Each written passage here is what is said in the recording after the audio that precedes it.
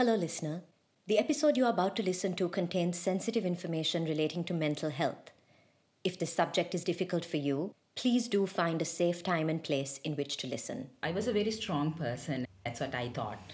Okay, I can handle anything. First week, because I was enjoying it, it's a new thing, new experience. You really don't want to go anywhere. You just want to be with the baby. In-laws were there, the visitors are coming. Day is very busy. First week, I had so you have to quickly dress and show people, here, this is the new gift I got. After about week, no visitors are not there. So you feel the loneliness. It started with the loneliness. You just heard Chathuri describing the beginning of her experience with postpartum depression. For those unfamiliar with the term, postpartum or postnatal depression is a mental health condition that occurs after the delivery of a child. It affects women of all ages and all socioeconomic backgrounds. According to the Ceylon Medical Journal, it can have severe impacts not only on mothers and infants but on entire families and society at large. On each episode of The Darkest Light, I talk to mothers about their journey through pregnancy, childbirth, and parenting. These are the stories you don't often hear, the ones women aren't encouraged to tell. These are the stories I wish I had heard before deciding to become a mother. They're out there, floating around in scraps and whispers. This podcast is an attempt to gather the pieces. I'm your host, Kanya de Almeida. Thanks for joining me. I met Chathuri in a beauty salon. She gave me my first ever leg wax when I was just 12 years old. 2 decades later, she dressed me on my wedding day. And a couple of years after that, I sat in her salon and gave her the news that I was pregnant. She broke into her signature dazzling smile and embraced me. Then she said, "Just remember, if you get depressed after the baby is born, it's okay." She'd gone through severe postpartum depression with both of her children. But because of the silence and stigma surrounding mental health in Sri Lanka, her condition wasn't diagnosed or treated until after her second baby. It became a topic of conversation at each of our appointments throughout my pregnancy. She was very frank. Sometimes I thought a little too frank. She would describe staring at her crying baby and feeling nothing but the urge to walk out of the house. She talked about having suicidal thoughts. As I approached my due date, I told her these stories were making me anxious and asked her to stop. It wasn't until after my son was born and I was sitting alone in a room with him, feeling like I had hit rock bottom, that her words came back to me. It started with the loneliness. Because no matter how many people surround you or how many voices ask, "Do you need anything?" motherhood can still be lonely as hell. Whenever I said this out loud, most people in my life brushed it off or tried to reason with me. "Don't go there. Focus on the good things. You're a mother now. You have to be strong." Fortunately, I had Chathuri's voice in my head reminding me that it was okay to think and feel this way, that she'd been through it too. But most importantly, that it would pass.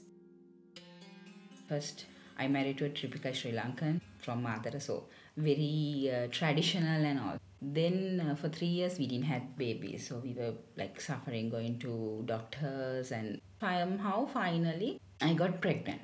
So then everyone is happy, especially the in-laws, and I got the baby boy also. That is another plus point because boys, so they can carry the surname. So that also there. I was a very strong person. That's what I thought. Okay, I can handle anything.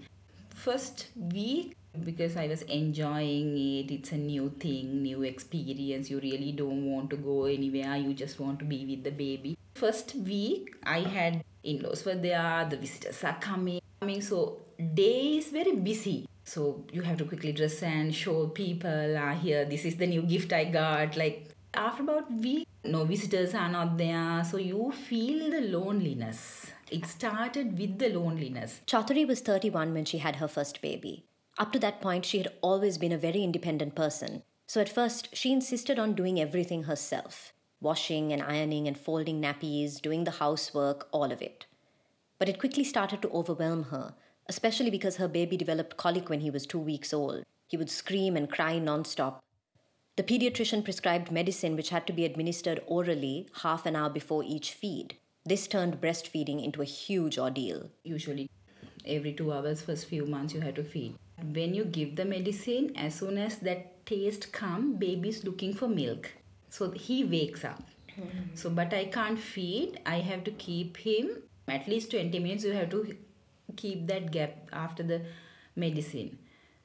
So he's in my hand. Then you feed. Half an hour after that, if the baby didn't burp, I have to keep it like straight position, like about 45 minutes. At that process takes about 1.5 hours. Yeah. Then you are ready to give the medicine again. So that was very hard. I couldn't eat. So I was worried. I was crying and crying and crying. Pregnancy and childbirth involve massive hormonal and neurochemical changes in a person's body. These chemical imbalances can continue into the postpartum period to varying degrees. In its most common form, it results in what doctors lightly term baby blues, excessive crying, sleeplessness, or loss of appetite in the first week or 2 weeks after childbirth. According to the World Health Organization, this condition typically resolves without the need for medical intervention. When the symptoms persist for months or even years after delivery, it is classed as postpartum depression. If left untreated, according to the WHO, postpartum depression can lead to a more serious condition known as postpartum psychosis, in which a person may experience hallucinations, suicidal impulses, or even a desire to harm one's child. Because they had no knowledge of mental health issues, Chathuri's family couldn't understand her behavior. They chalked her depression up to another matter entirely. Just after my A levels, I started working. So I'm a really working girl. Even on my off days, I used to do private work. So I'm 24/7. I'm working. I was missing that part badly. The mentality was this one used to go out and work and all. No, she's missing that. That's why she can't go out now. And for us in our family, with the first baby, first 3 months basically the mother won't go out from the house. I had a 2-story house. After lunch and all, everyone go to sleep. So then no one in the ground floor. So I can hear the tick tick from the clock.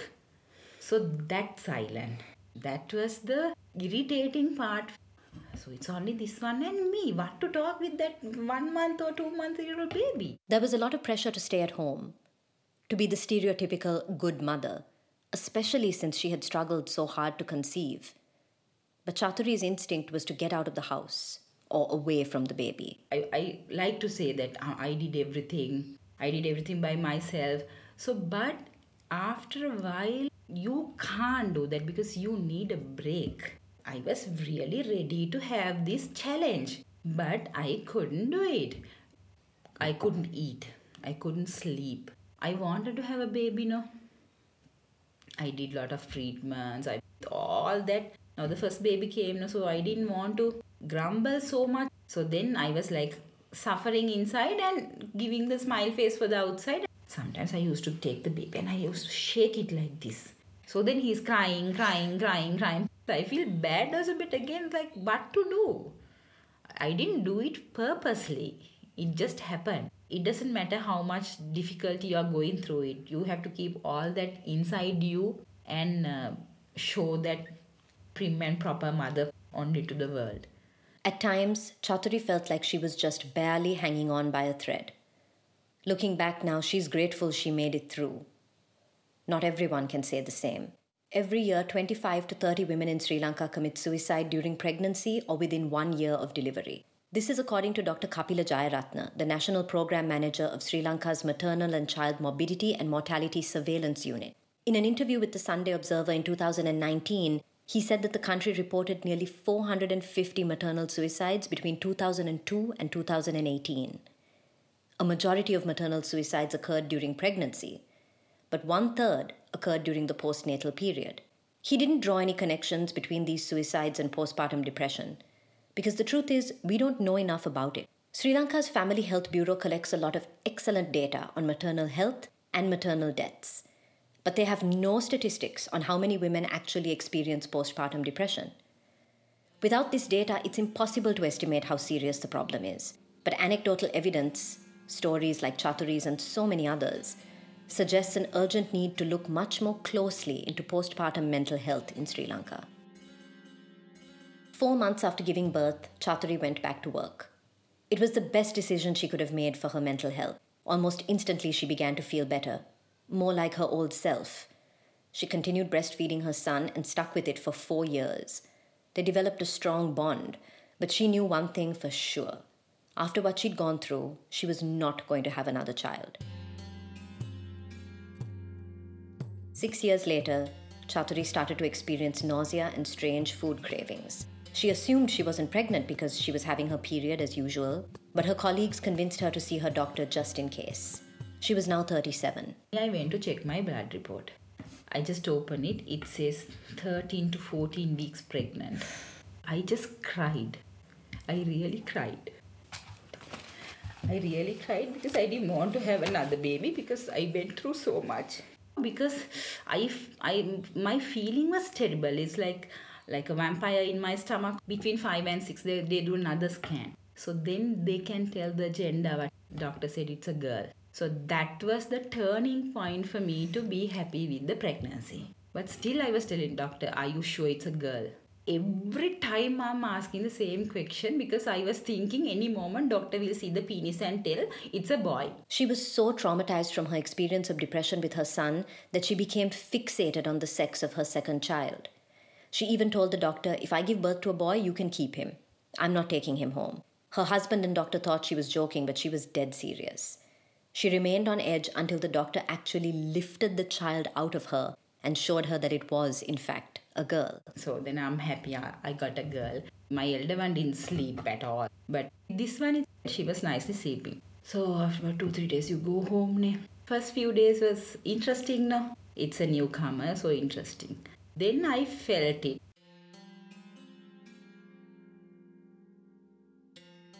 After my first pregnancy, then I was like reading things. So I was really ready. Even my husband had a little bit of knowledge by that time.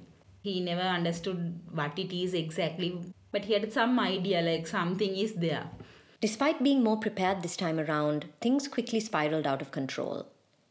It started with the pediatrician discovering an issue with her daughter's legs. They were not properly attached to the hips. When Chathuri heard that, she had a meltdown in the doctor's office. Eventually, the problem corrected itself, but Chathuri continued to have serious anxiety about the baby's well-being. She was worried constantly. Her milk supply dwindled. The baby started losing weight. 10 days after she was born, she had lost her birth weight. By now, Chathuri was finding it difficult to even be around the child. But by that time, my husband also has realized when the baby is crying, I'm just walking out from the room. Her husband didn't know how to handle the situation. Unsure who to turn to, Chathuri repeatedly found excuses to visit the pediatrician. Her complaint was that she didn't have enough breast milk. According to Dr. Gayatri Punchihevar, a senior medical lecturer in the medical faculty at Ruhuna University, this is a common symptom of postpartum depression among Sri Lankan mothers.